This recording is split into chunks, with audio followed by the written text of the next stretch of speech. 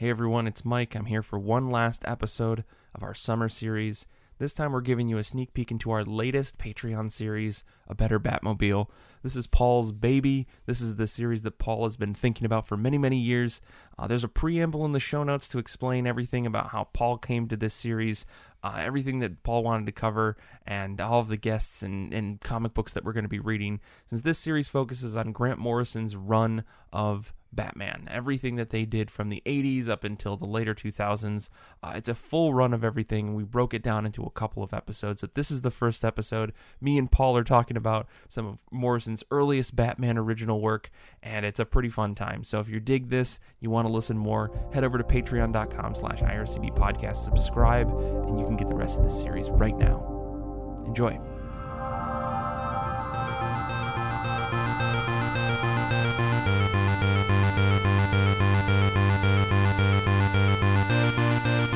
Hello, Patreon patrons. Welcome to the very first episode of A Better Batmobile. I'm your host, Paul Jasley, joined in stately Wayne Manor by Mike Rappin. Hello. Welcome, Mike. I'm very excited for this show. For those of you who have just clicked on this without knowing anything about it, this is our new limited Patreon-only series we're doing, which will be a very close deep dive into the Batman comics written by Grant Morrison, spanning a lot of years. We're starting off with some comics from the late 80s, early 90s. We're going to be reading their Batman work, bulk of it from the sort of early 2000s. And these are comics that are really important to me. They mean a lot to me personally because they're my favorite character written by my favorite comic book writer. And I thought, it'd be a good time to go back, reread them, kind of dive deeper into them, pick out some of the interesting ideas, trace them. I think it tells a big overarching story that I find very fascinating, and figured I'd have some of my friends over at IRCB join me. I'm very curious to hear what you all think about these Batman comics. So welcome, Mike. I'm happy to be doing this first episode with you. Yeah, man, I'm really excited to see where this whole series goes, because given the schedule that you've put together and everything, which, by the way, for anyone interested, it's on the Patreon. I'll put a link to this in the show notes. It'll be in the link to all the episodes in case you're curious. But yeah, all the books that everyone's going to be reading put together by Morrison is wild, because it's some comics I've read, some comics I haven't, and I very much look forward to reading all of these books and following this series, even though I'm going to be on a couple of them myself. But this is it's a huge endeavor, and I'm really excited to see where the whole series goes. Yeah. So like I said, we're starting off with some earlier versions of Batman. Should briefly mention, since we're being very specific and very detail oriented here for the most part, technically these aren't the first Batman comics that Grant Morrison wrote. They wrote a 3-page Batman story that was published in the 1986 Batman Annual that only came out in the United Kingdom. It's a 3-page story. It's all prose, and I think it's about Catwoman. As far as I know, it's never been collected and republished physically or digitally. But you can find it online if you're curious about reading it. That's technically the first Batman comic Morrison wrote. We're going to be focusing on two earlier books that they wrote. First one is Batman Arkham Asylum, or as it was originally titled, Arkham Asylum, A Serious House on Serious Earth. Again, written by Morrison with art by Dave McKean, letters by Gaspar Saladino, and it's cover dated November 1989. And then we'll also be reading Batman Gothic, which is a 6-issue, is that right? 5-issue series, written by Morrison, art by Klaus Janson, colors by Steve Buccoletto, letters by John Costanza, originally published as Batman Legends of the Dark Knight issues 6 through 10. That's from April to August 1990. So these are very early comics in Morrison's career. At that time, they had just started working on Animal Man and Doom Patrol. Mm-hmm. Karen Berger obviously saw a lot of promise in Morrison's work and let them take the keys to the Batmobile, so to speak, and write these two pretty big, important comics at the time. Yeah. What's really interesting is, Arkham Asylum, which is the one we're going to start with here, that's a book that was published as a standalone 120-page collection. It was in bookstores, not just in comic shops, and it came out just after the summer of the Bat Signal, after Tim Burton's Batman movie. Could you imagine going to the store after seeing the Tim Burton Batman film, I want to read some Batman comics, and picking up this book? You know what I mean? That must have blown your mind. I feel like I would have been actually terrified, and it would have put the Burton movie in a different perspective.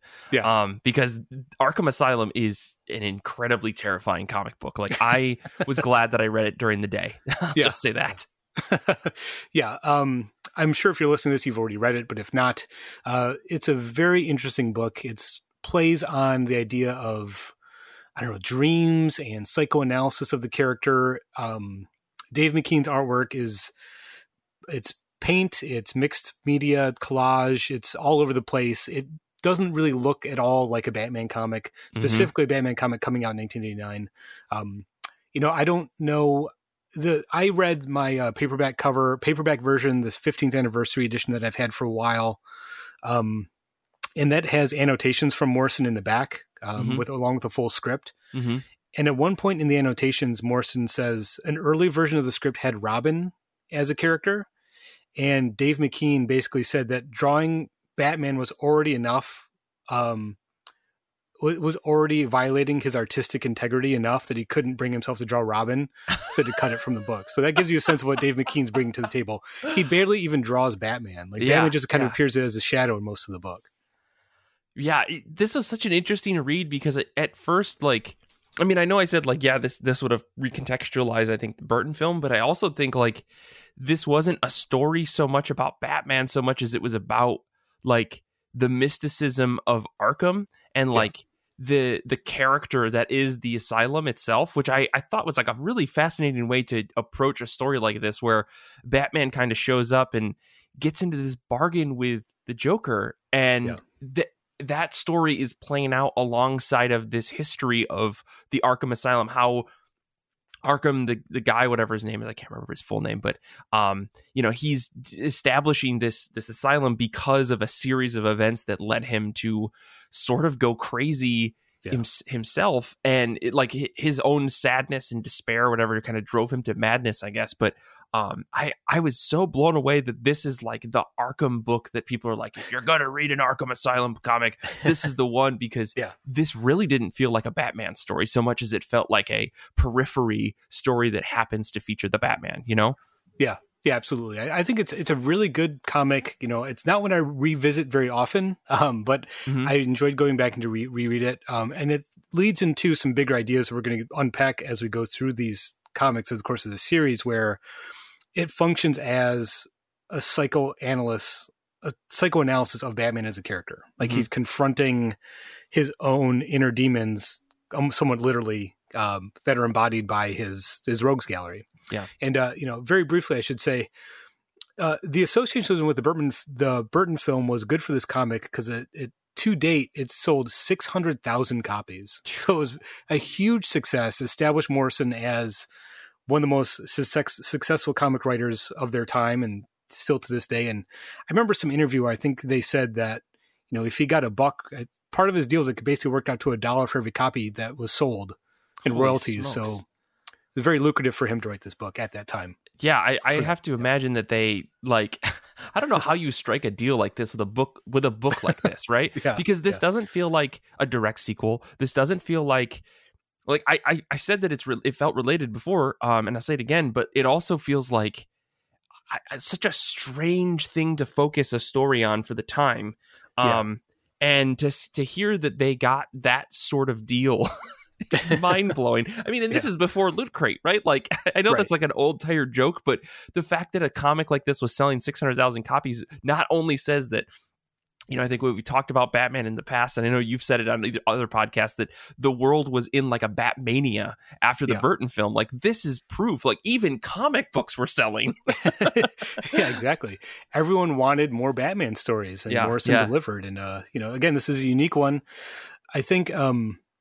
it also helps that, Karen Berger is the editor. This is just before Vertigo is even a thing. So, but there's still a market for more, adult takes on comic characters and comic books. Still riding the success of Dark Knight Returns and Watchmen. So it kind of makes sense for the time. Yeah. And because it doesn't happen in continuity, essentially the story is a dream. So the events of the story don't really affect mainstream Batman continuity at the time at all. Right. So. And that's why when you read this comic, it feels like Morrison has cast a spell on you and now it's too late. Because that's what I took away from the whole book. I got to say, whenever I read this book, and a lot of Morrison stuff and a lot of Alan Moore stuff, not that we always need to talk about the both of them, at the same time, but sure. Whenever I'm reading their work, it's like, I wish I knew more about tarot cards, because that seems to be pretty darn important to a lot of this stuff. Yeah. So much of the imagery and the symbolism. And this is a book that's just loaded with symbolism. It would take a series unto itself to unpack all of the little clues and hints and imagery that Morrison and McKean are laying in here. But I kind of just want to focus on the idea of it being a story where Batman, is confronting their own, mental baggage, so to speak. And that becomes a recurring theme in all of Morrison's Batman work. Right. And what's really interesting is this story, it starts off with Batman being summoned to the police station. The hostages, the patients, I should say, at Arkham have taken some of the doctors hostage. They've taken over the asylum. And the Joker has asked for Batman specifically to come. And then the story is Batman going into Arkham, and he confronts a series of villains, all of whom seem to reflect an aspect of Batman's personality. And by the end of the story, you have a different Batman. He feels different than he did at the beginning of the story. And it's almost like this idea of like Morrison saying Batman has to confront all this baggage, confront his own mental issues, and he'll emerge stronger and more confident at the end. And that's literally what the story is about. So what I think is great is that it takes that idea of Batman is, quote, just as crazy as his villains or just as crazy as the Joker. That's a pretty standard, well-worn story idea. I just like that Morrison takes it to the next step and say, well, let him confront that. Let's address that. And at the end, whatever, if it is a dream or if it is real, like Batman will have emerged from that stronger. And then the Batman we see at the end of this book is closer to the Batman that Morrison writes in JLA in the 90s and that they write in the rest of the books we'll be talking for the series. Like he kind of has to go through this process to arrive at the Batman that they want to write in their comics. Yeah.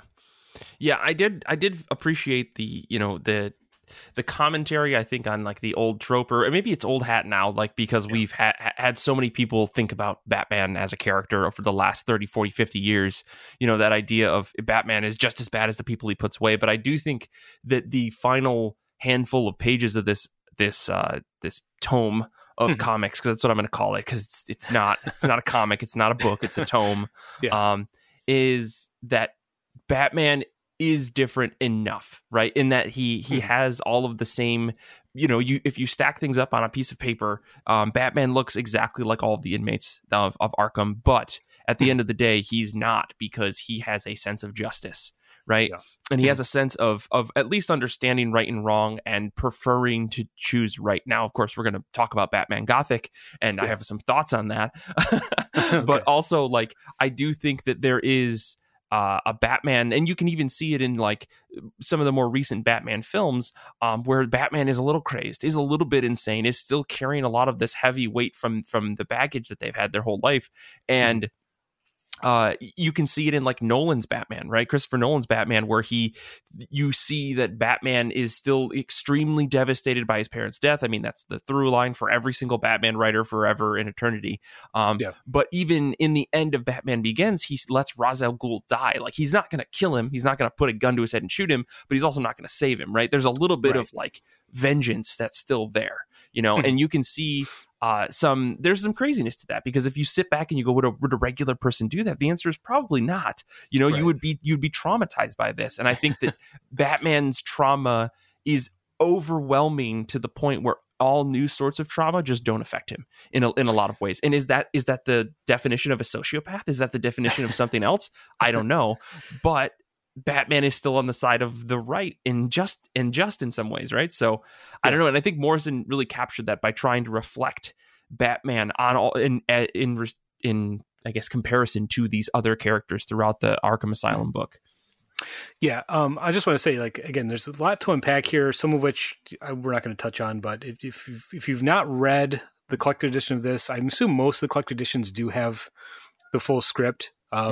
But yeah, if you read the full script with Morrison's annotations, they really do point out that idea repeatedly. The notion of, Batman does have this trauma that affects him as a character. Mm-hmm. And I think at one point in the annotations, Morrison says the reason he's not an inmate in Arkham is because he dresses up like a bat and does this. That gave him a purpose and a mission that maybe these inmates don't. They're on the same path, but Bruce Wayne chooses, I'm going to commit myself to becoming an idea, becoming a bat, and that's what's keeping him out of Arkham. So I think that's a really interesting take on the character. And again, part of that is the process of realizing that, and that kind of helps heal him in a way. Yeah.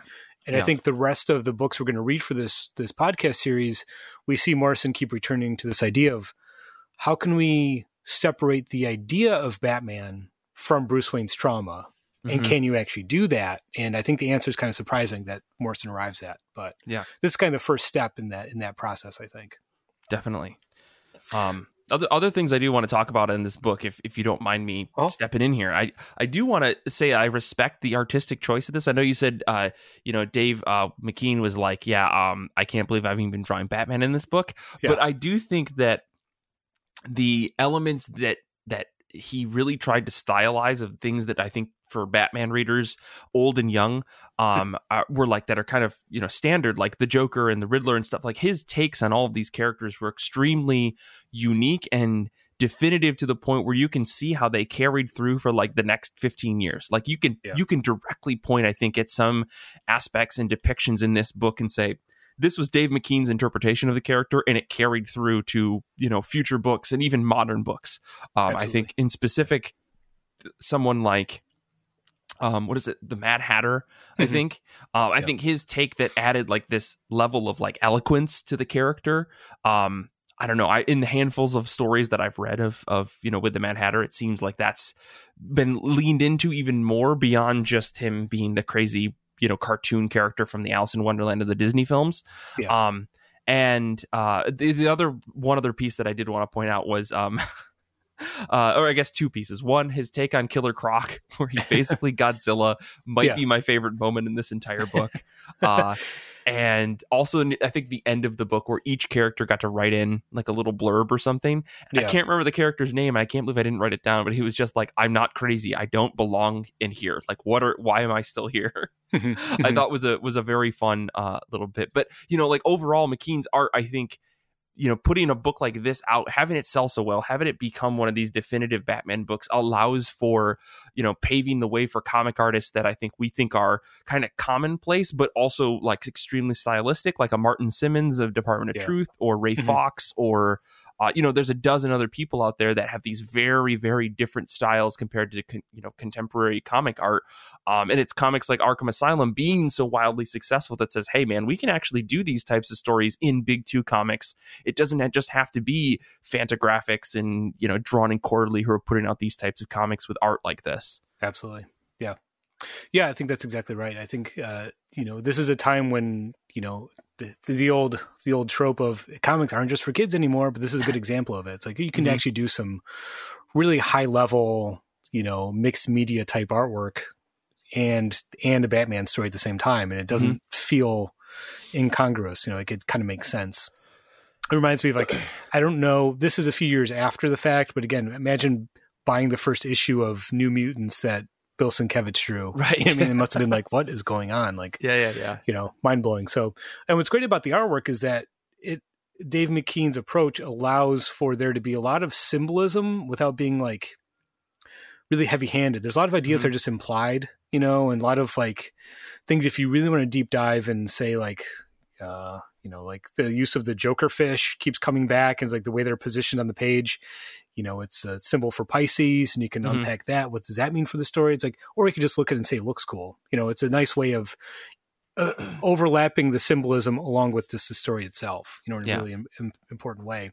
You brought up Killer Croc, and I think this is the first time Killer Croc is just shown as being basically a giant reptilian monster, but, it's very clearly, Batman stabs him with a spear, so it's very quickly an allusion to Saint George slaying the dragon, which is an old Christian myth. So all of this sort of religious symbolism, tarot symbolism.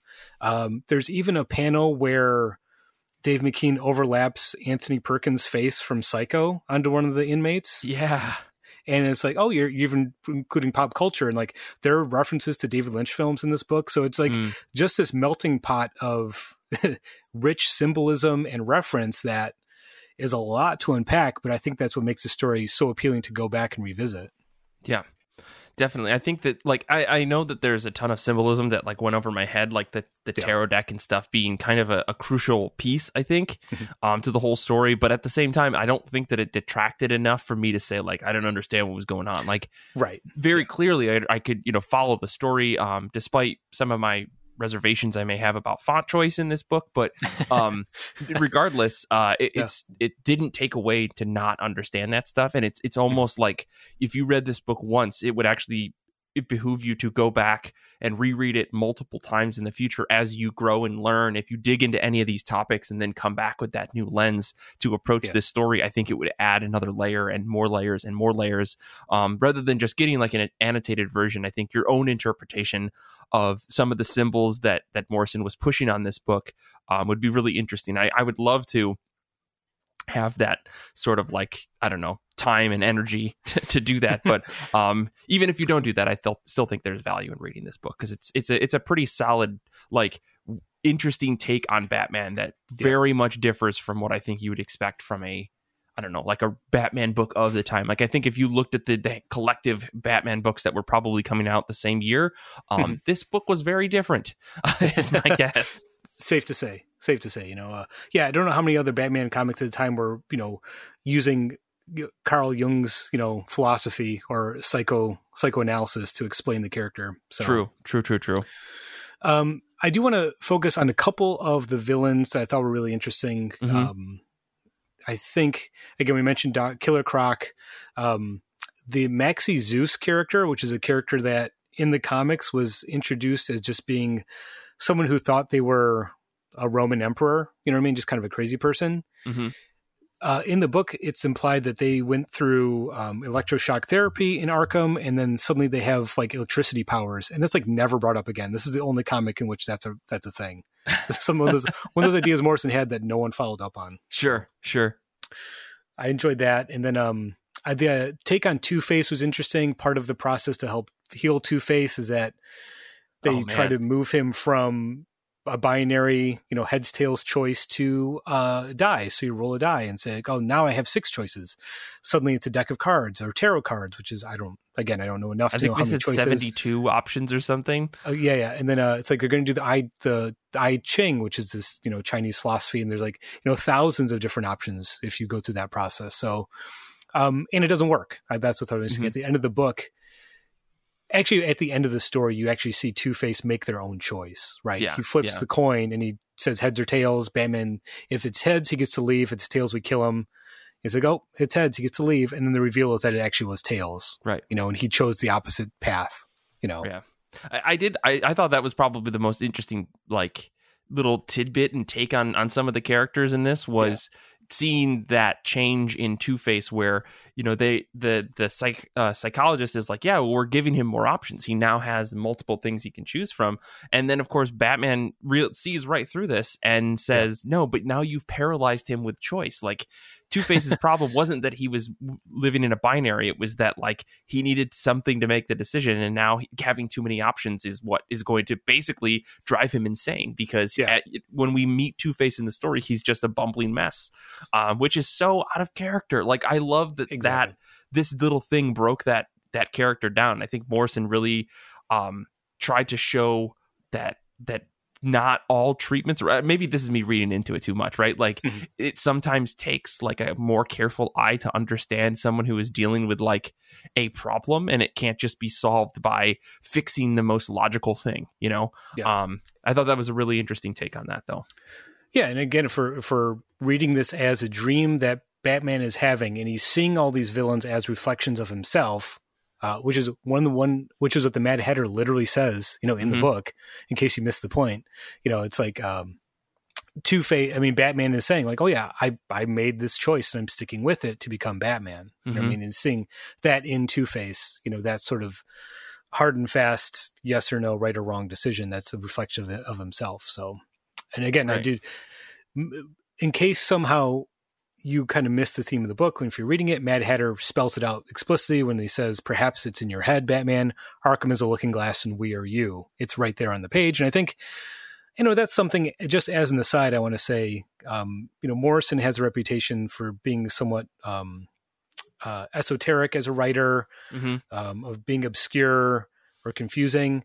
I find, maybe because I've read enough of their work, I find that very often they explicitly state what the comic is about, you know, in pretty plain terms, as long as you kind of pay attention. So I think this is a good example of that. You can read this book and be kind of confused by what's going on, but here you have a character literally telling you what the theme of the book is. Point blank. You know, sometimes the messages that appear cryptic aren't cryptic at all, I think is what it comes down to. Exactly. You know, I think we didn't really hint on it, but the idea that Morrison's also drawing a parallel between Amadeus Arkham and Batman. You know, we get a lot of the history of Arkham as a place, the history of Amadeus. He slowly goes insane after, you know, well, his parents are killed. His wife dies from a heart attack, and we find out later in the story she's terrified of a bat. So it's almost idea of like Batman is projected backwards through time to like cause Arkham to exist. You know, it's pretty wild. And then you know, Amadeus is kind of driven crazy by his wife and their daughter being killed by a criminal, and then he goes nuts and he's locked up, and he writes this sort of binding spell that is holding Batman in Arkham. It's like this, all this stuff is also going on top of the story about Batman itself. You know, it's another layer to the whole thing. Which to me is funny because like the reason why I think people pick up this book is for the Batman story, but I do think that the Arkham story is very interesting, and quite honestly, I think McKean put more heart into that than he did the Batman stuff. Absolutely. Yeah. Which is really funny. But I did think that a lot of the pages that were drawn for the Arkham thing, while I couldn't in the moment couldn't figure out how it was all related, by the end it becomes extremely clear how all the parallels kind of line up.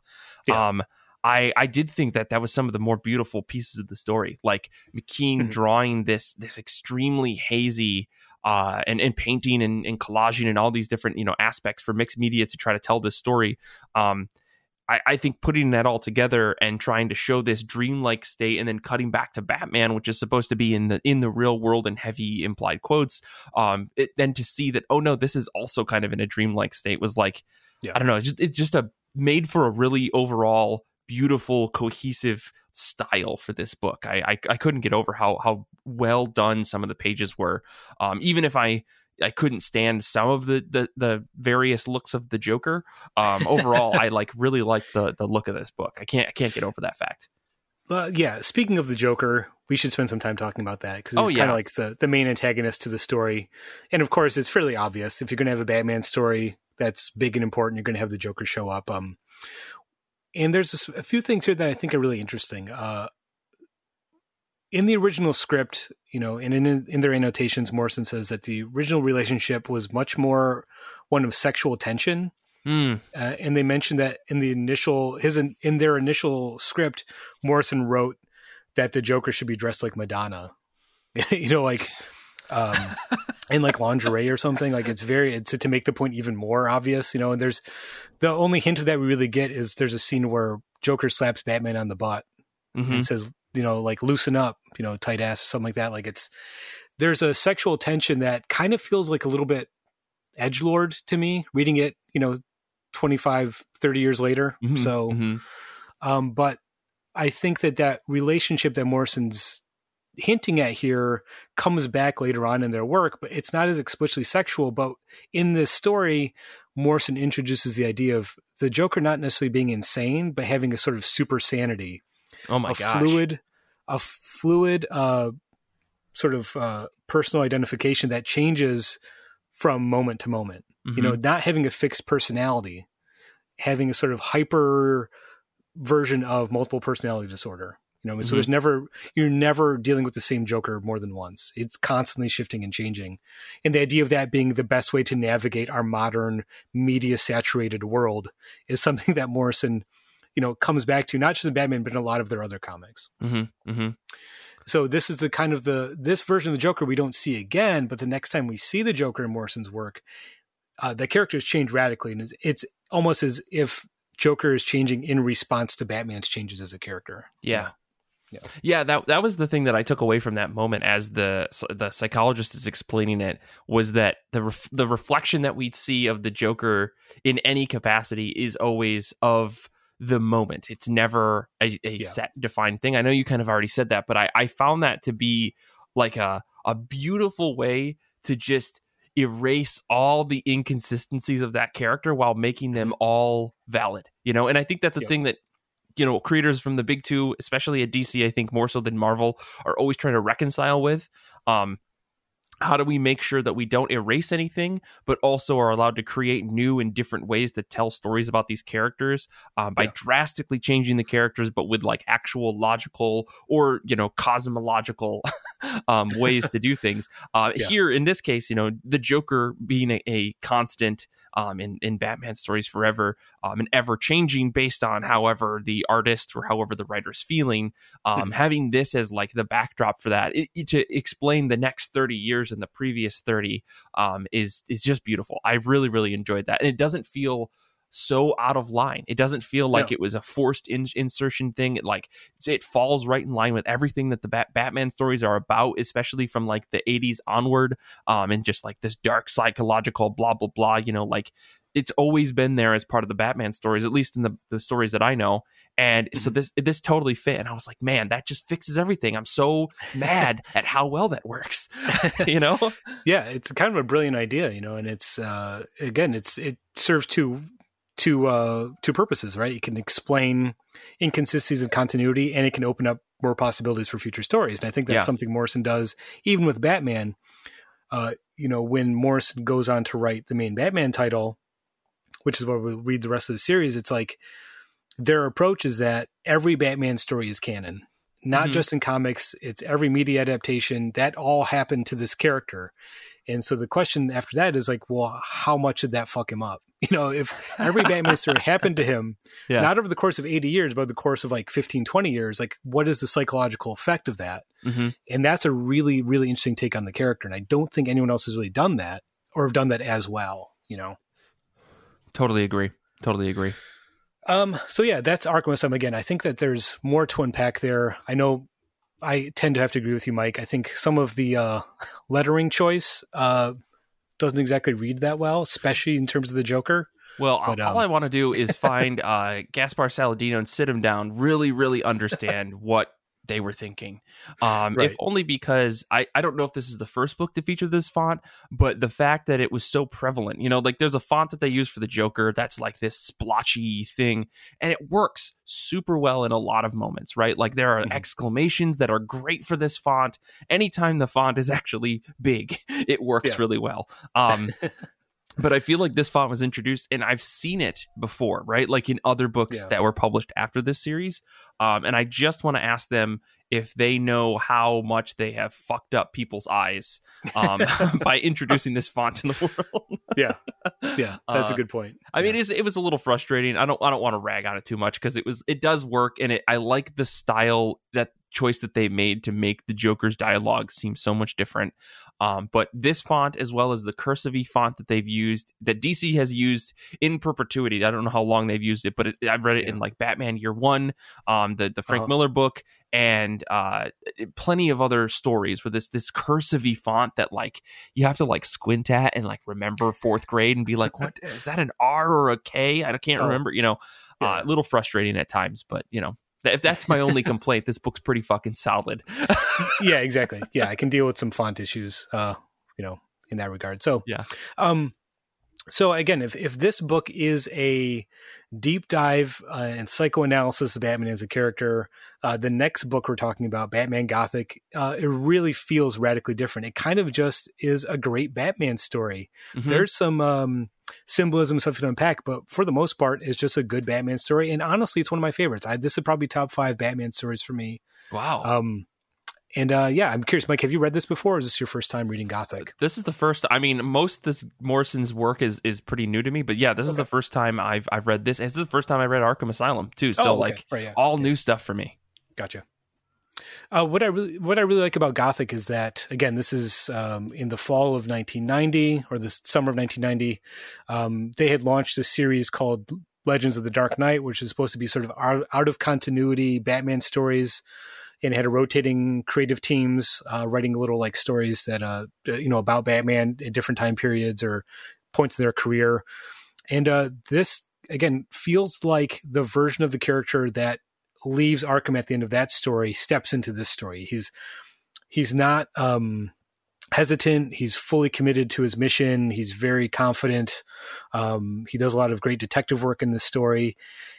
And it's a nice mix of a classic Batman story that has a lot of elements that kind of feel Silver Age, but at the same time, it's almost like a horror story. Mm-hmm. It focuses on a character called Mr. Whisper, who is this supernatural type of character who shows up in Gotham and begins killing a number of the high level mafia gangster characters in Gotham, to the point where they actually have to ask for Batman's help to get rid of this guy.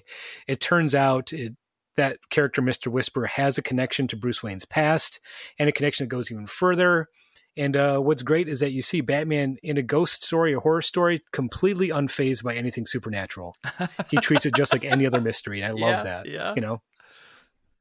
I love that, man. I really was not a huge fan of the art to start on this book. Okay. Yeah. But the more I read it, the more it started to work for me. And especially near the end, I was like really vibing with it. And overall, I really liked this. The story of this was almost the plot to the movie M. I don't know if you guys have have seen that, but the townsfolk and the villains of a city have to round up a someone who's done a crime that they all need to stop because it's messing with their business, which I don't know, I really like that.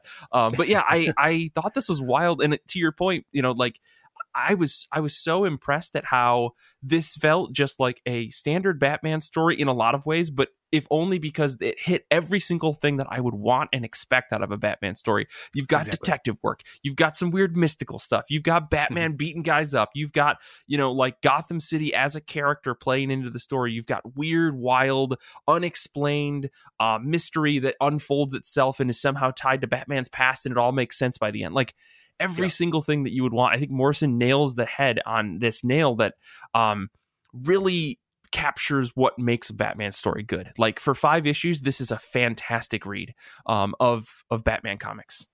I mean, it's got the bat plane. As soon as you see the bat plane, I was like, yep, this is exactly what I want from Batman. Dude, the moment that this book worked for me was when the gangsters turned on the upside down Batman signal, and Batman gets there and it's like, what the fuck are you doing? He can't even believe that someone would manipulate his symbol like that. I mean, this whole Batman character in this run is such an interesting take on the character that you don't see in modern comics. Like, this is very much of a specific era. This is a Batman who's angry, who hates crime. He doesn't want to just stop crime.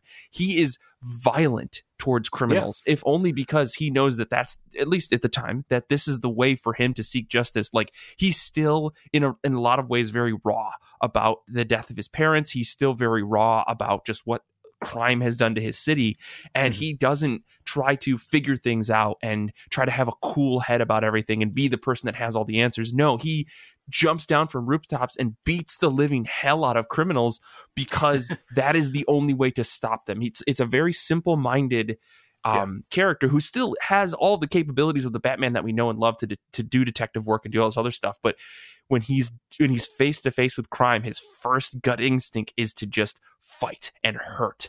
And I was so surprised by that, because most of the Batman stories that I've read are modern, and it's Batman just, I'm going to put a trap here, and he catches someone, and he's too cool to actually care about like the foot soldiers that are on the ground. But man, this was crazy. Like that iconic page of "I am the king of hell." Like, holy shit! What comic book am I reading? Like, I was so floored by that.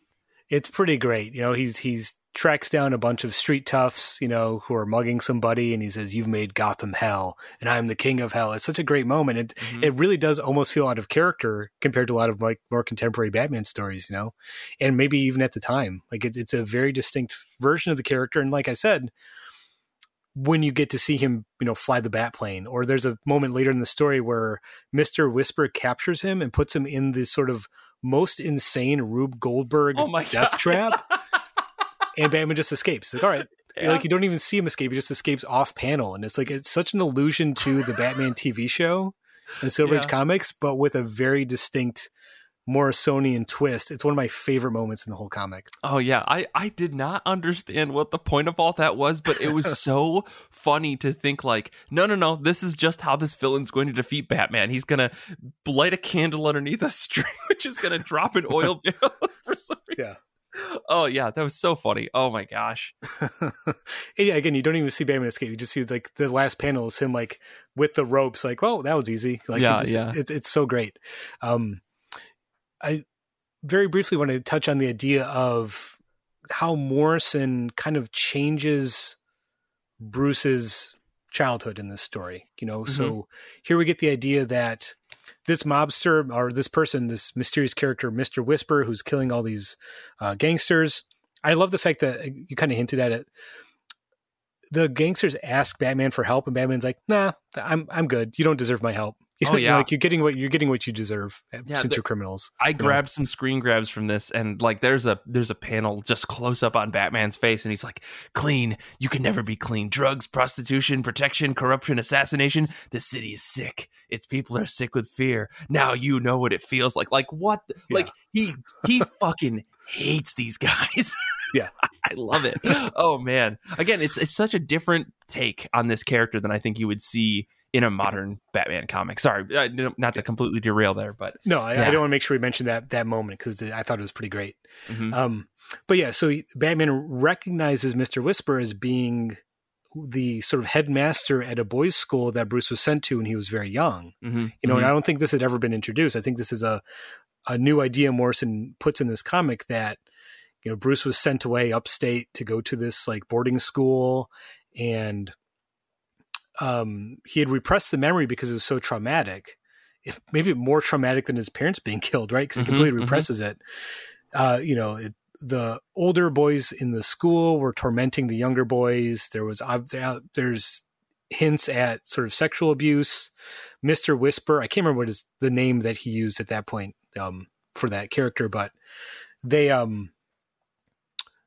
it's implied that character was molesting boys and actually killed one of Bruce's friends because Bruce like goes to their office for punishment, and he sees his best friend's like head in the trash can under the desk. Yeah, it's really creepy stuff. It's really disturbing at points. It's like straight out of a horror movie. Like like his buddy must have died like the day before, and his head was still in the trash. Like so surreal, right? Yeah, but it's also the idea of like, since Bruce was so young when it happened, how much of it was something he made up or dreamt since he was a kid, how much it really happened. And even as an adult, he's like, well, can't remember exactly. All he remembers is his father going to confront this Mr. Whisper character, the headmaster, and getting him fired, right? Yeah. So Batman has a connection, and of course, when Batman confronts Mr. Whisper recognizes him as Bruce, as the kid. So on top of it being a very solid Batman story of Batman doing Batman stuff, you have this horror movie element on top of it. And on top of that, you find out that Mr. Whisper is actually 300 years old because he was a monk, in Germany, who made a deal with the devil to not die from the plague. The story gets bigger and bigger as it goes. When you get to that point where Batman's like flying to Germany to go to this, this ancient church to find this clue, it's like, what am I reading? But like you said, it all kind of works and makes sense. Like it all fits together. It doesn't feel that out of character given the scope of the story itself. Yeah, I mean, and again, this is where like the detective work piece of the story comes in, and it actually like really clicked for me. Like I like you like out of context describing this whole Batman goes to Germany. It's like, why the fuck would he, what is happening, right? But no, like as you're reading the story, like it totally fits, and every beat gets its actual deserved moment to build up this Mr. Whisper, which to me built up the suspense and the tension of the character. Like we get this idea that Mr. Whisper has like immortal or whatever, but you know, as superhero readers, we hear that stuff all the time. So like there isn't like a, oh, he's special because of that. It's like, no, there is this very dark, disturbing past that exists behind this character, and that is the thing that should be scary. And the fact that Bruce finds all this out and says like, yeah, whatever, I'm just going to go bring this guy to justice, after figuring out all the things and understanding how he can defeat him. It all works, because if Batman had just been like, no, don't worry, I've got a 300-year-old man repellent, I'll just spray it on him, you know, that's not nearly as fun. Not to poke fun at the Batman show, but you know what I mean? Right. I think that there is a lot of stories that we read now today that are written about Batman where he just kind of already has all these solutions, and it's not nearly as earned in the moment, right? If we hadn't taken the whole issue of Batman going to Germany and reading about this stuff, hearing the story from the woman about the plague and how the monks survived, and hearing Mr. Whisper's perspective on how that all happened as well, like none of that would have felt as worth it as a reader, because the Mr. Whisper character would have just been some knockoff whatever character that could have been one and done in an issue. And instead he gets this whole arc to build up not only his own past, but also the tie-in with Bruce's past, which like, how does this guy go from Germany to running a headmaster, or like a school as a headmaster? I don't know. Doesn't really matter. Not really, because ultimately he's killing kids. And that's where Batman's got to be like, well, you could sell your soul to the devil, but as soon as you start, you know, killing people, that's where I draw the line, you know? I thought it all worked, I guess is what I'm getting at. Yeah, no, it makes sense, because, you know, the bottom line, you know, Mr. Whisper is just another supervillain who's going to unleash the bubonic plague on Gotham in order to, you know, oh, right. You know, that's why he came to Gotham. I forgot. Yeah. That's like that's the big supervillain plot. But then you add this other layer of like, well, that's in order for him to collect enough souls in the cathedral of Gotham Cathedral, because it's Gothic architecture, you know, to make a bargain with the devil so he can be immortal forever. And it's like, well, I mean, I love it because it's a good example of Morrison's ability to make these types of big, mind-bending stories in the context of a superhero story. Right. Like, it doesn't really feel, like we were saying, it doesn't feel that outrageous. It just, you're kind of just, when I'm explaining it, it feels more wild than when I was reading it. You know what I mean? Oh yeah, and I mean, in that same vein, like I love that Morrison was still finding ways to insert their own kind of play on bending the world around their magical ideals, right? Like, I think like if you read anything about Morrison, I think you'll probably know that they are very much in tune with like the magical ritual of chaos magic and things like that. Like if you read any of their other work, like the Invisibles and stuff, supposedly that's like a chaos ritual all in itself, you know, if you read that series. So I love that in this book, even then there was a moment where Batman was like, you know, back in the day, the word Gothic actually used to be Goeth, which also means magic. It's like, so you're saying that like Gothic architecture is magic architecture, like, and he's drawing these parallels just by little bits and lines and stuff. Like when I also clipped a bit out of this book in our doc that is Batman talking to Alfred, where he says, I wish I knew a little bit more about sacred geometry. My reading on the subject is woefully inadequate. And it's like, why is that even necessary? And it's not that it's not necessary. It's that it adds this mystical layer to Batman stories in a way that feels in line with all the actual storytelling itself. It doesn't feel inserted. It feels Batman. It feels like Batman's doing research. He finds out about this thing. All the lines start to connect up. He's doing his detective work, which justifies all of the crazy magical stuff that becomes a core to this entire story. But it doesn't feel out of left field because Batman discovered it. You know, I really like the way that was all sold into the story to weave it together without it feeling like forced. You know, absolutely, yeah. And I think again, you know, as I said earlier, the idea that this is the version of Batman that emerges, that walks out of Arkham Asylum, you know, more confident and self-assured Batman. And then here we have, you know, after this book, I think the next time Morrison tackles Batman is when they take over the Justice League title, JLA, in the mid-90s. And when you get to that Batman, it's the Batman who's hyper-logical. Their superpower is strategy. You know, they have a a contingency plan for every possible, bad thing that could happen. So this is where we see Morrison sort of evolving the character to that point where it's like, yeah, you can eventually see a Batman who almost is superhuman in their ability to plan, and the idea of that victory is in the preparation. The Batman in JLA who actually has a secret file of how to defeat all of the other members of the Justice League just in case they ever go crazy, just in case I need to. It's like that sort of hyperlogical version of Batman is already, the seeds of that is already in this story. It's just like he has to get there. So I think the reason I wanted to read these two books to start off this series was to sort of show how Morrison is constantly evolving that character and making Batman go through these cycles of, self-acknowledgement and almost like rituals to get more evolved. Like he's leveling up as the stories go on, so to speak, Definitely.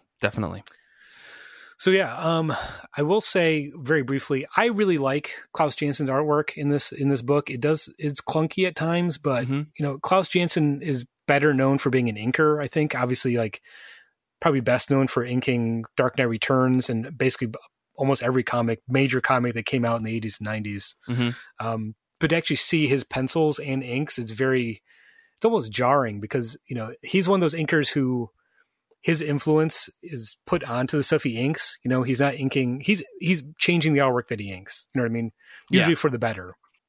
But to actually just see his pure artwork, I really liked it. It's very spooky at times. He does a good job capturing the supernatural elements. And one of my favorite panels in the story is there's a moment where, Thomas Wayne goes to get Bruce from the boarding school and bring him back home. And, you get the moment where Bruce says, "I'll never forget that night." And you see Thomas Wayne saying, "Hey, to celebrate Bruce coming home, let's go see a movie tonight." And then in the foreground, you see like a toy train set, and there's like a shadow of a figure on the train set, and the shadow being cast looks like the character is like hiding in the shadow holding a gun. And it's like such a simple, evocative way to say like, oh yeah, this is how his parents are killed. You know what I mean? It's not subtle, but you don't have to see, pearls falling to the pavement in a pool of blood to get to know what happened. It's like, yep, this is it, folks. So this is the same night. So I mean, if the pearls don't fall to the ground, did it actually happen? Like that's yeah. So I mean, moments like that, I think Janson is a very, very effective comic book artist, but it's his artwork is very loose at times in this book, and for me, it's effective. I can see maybe readers familiar with more contemporary Batman comics, it might look a little clunky at times. Yeah, the art feels a little dated, but I don't think that it's like consistently bad. I think there's just it feels like there are pages where there was less effort put in, and I know that that's me being real scummy about comic art right there. But also like there, like some of the stuff that I put in our notes here, right? Like unbelievably wonderful pages and panels. But then there are some pages where it's like, man, that's really scratchy, really like it's interesting because you can see that Janson really loves to do ink work, right? Yeah. And it's all over this entire book, like tons of really well done, like inked pages. But every once in a while, just their pencils are not at that same level. It's kind of a shame because I think that while the book is still very good from end to end, I think the overall story can suffer from page to page, depending on which, like there was one page in particular that I didn't put in our notes here that I screen capped was like, there's like a woman yelling and it's like a big third of the page or sixth of the page, I should say. And it just looks really roughly drawn. And then the next page is very beautiful. And I'm like, it's such a shame. But sometimes also this is the 90s. So people are working at, bare or breakneck speeds to try to get these comics out. So I really can't fault anybody for that. Right. But again, I think when Janson hits, like it is some superb Batman comics. That's for sure. All of the splash pages are great, because it's, I have the single issues, but I did borrow it digitally to read. And like they did that annoying thing that I hate where they don't actually put the chapter breaks in the collected digital edition. You know what I mean? So it's like, but I know which pages are the splash pages at the end of the issues. And it's like, those hit so hard. Like that scene where Batman sees the upside down bat signal in the sky. Oh. Such a beautiful page. Yeah. So yeah. But yeah, so I think there's still more to uncover in these comics. I think we're just kind of offering our little takes, sort of the bigger themes of them. And I kind of want to draw some connections between these comics and the comics we're reading for the rest of the series. I've already hinted at this idea that Morrison has Batman go through cycles of going under, sort of understanding themselves. Later on, Batman will literally go through death rituals where they sort of both spiritually and literally die and come back and be reborn. So that's already happening in these books. This idea of rebirth, sort of going under, acknowledging in Arkham Asylum, acknowledging their own issues, and then in Gothic, acknowledging a repressed memory from their past. And in doing that, like I said, kind of leveling up and becoming more self-assured as it goes on. And there's also elements that will come back again. I think the relationship between Batman and the Joker we see in Arkham Asylum definitely comes back when the Joker shows up in R.I.P., which will be in a couple episodes. And Mr. Whisper really feels like a dry run for the character Dr. Hurt, which will show up in R.I.P. Another character who has a almost supernatural sort of vibe to them and a connection to Bruce's past. So it's almost like Morrison is definitely a creator that comes back to the same ideas over and over again in their work. And it's already here in their Batman work, where you see them introducing concepts that they're going to come back to and unpack and go in more depth. So it really helps to start with these issues, I think, before we get to that other stuff. Yeah, I mean, if I could make a summation of these two books for myself, I mean, I'm not going to be on not on every episode for the rest of the series, but I am looking forward to reading the rest of the stuff to see how they tie back to these stories, or at least tie into like a through line of some kind. But the thing I took away from these two books was it feels like Morrison likes to make a mythos. Like if you think about Arkham, if you think about Mr. Whisper, they like to basically tell a story that it establishes itself in the past in like some sort of perpetuity, where like this thing has existed for a long time. These evils have been a constant in the world, and it wasn't until now that they could be quelled, right? Like only the Batman can fight back and solve these mysteries. And I don't think that that's trying to put like Batman up on this pedestal to say that they could do it, but I do think it's interesting that we saw in both of these books, we got like flashback 100 years, flashback 300 years. These stories, this evil is building, this bad thing is happening, and it's not until they intersected with Batman that they were able to be stopped. I mean, the Arkham thing, I think, is more of a metaphorical evil, right? But the Mr. Whisper thing being like he's been around for 300 years just kind of mucking about, causing all sorts of problems, and it's not until he really runs into Batman, who is ready to put away evil at any cost, or put away evildoers at any cost, that he really meets his match. So I like that we get to see that in two stories happening side by side. And also, like, I think if you continue to read Morrison's stories, I think you'll see that that's actually kind of a commonality, where they'll flash back and do something. And I don't want to say that it's like a trope or like a crutch or anything, because I don't think that it is. I think some people would say that. But I do think it's interesting that Morrison continuously comes back to that idea of establishing these long-standing things that are then finding their way to the present in such a way that like they end up being parallels for the characters that the stories are about. So yeah, I really like that in both of these stories, and I'm trying to think of how that, because I think that it also comes up kind of in like Animal Man. It kind of comes up in Doom Patrol. Like they do this thing over and over, but it's interesting that how it happened in Batman, because I think reading two stories in a row where it happened, it's I don't know, it feels like a smart way to establish a mythos to come up to what I think you're going to discover as you read through all these books, like them trying to have this final say about Batman, which I'm sure you already know this, Paul, but I think that, as someone who's approaching most of these comics for the first time, it's really cool to kind of see that start here. And I know that it only gets better because I read a handful of the books that come later in this series. So, I mean, you at least know at one point Batman literally shoots a god of evil in the face with a space gun. So that's true. It's not exactly subtle. The idea of Batman always confronting a sort of the idea. It becomes the idea of evil versus the idea of Batman. You know what I mean? At certain points, pretty literally.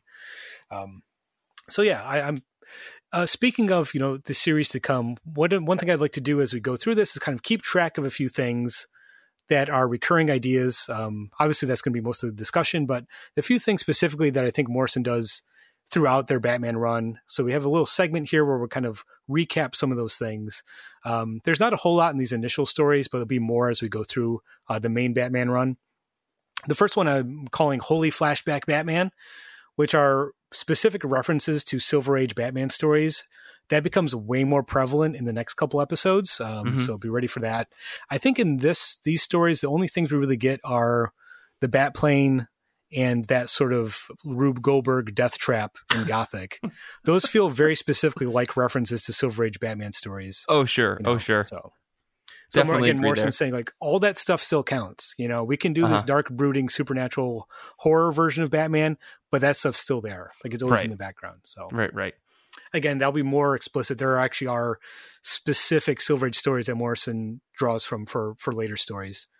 I also want to keep track of the food in these stories. So we're going to Alfred's kitchen.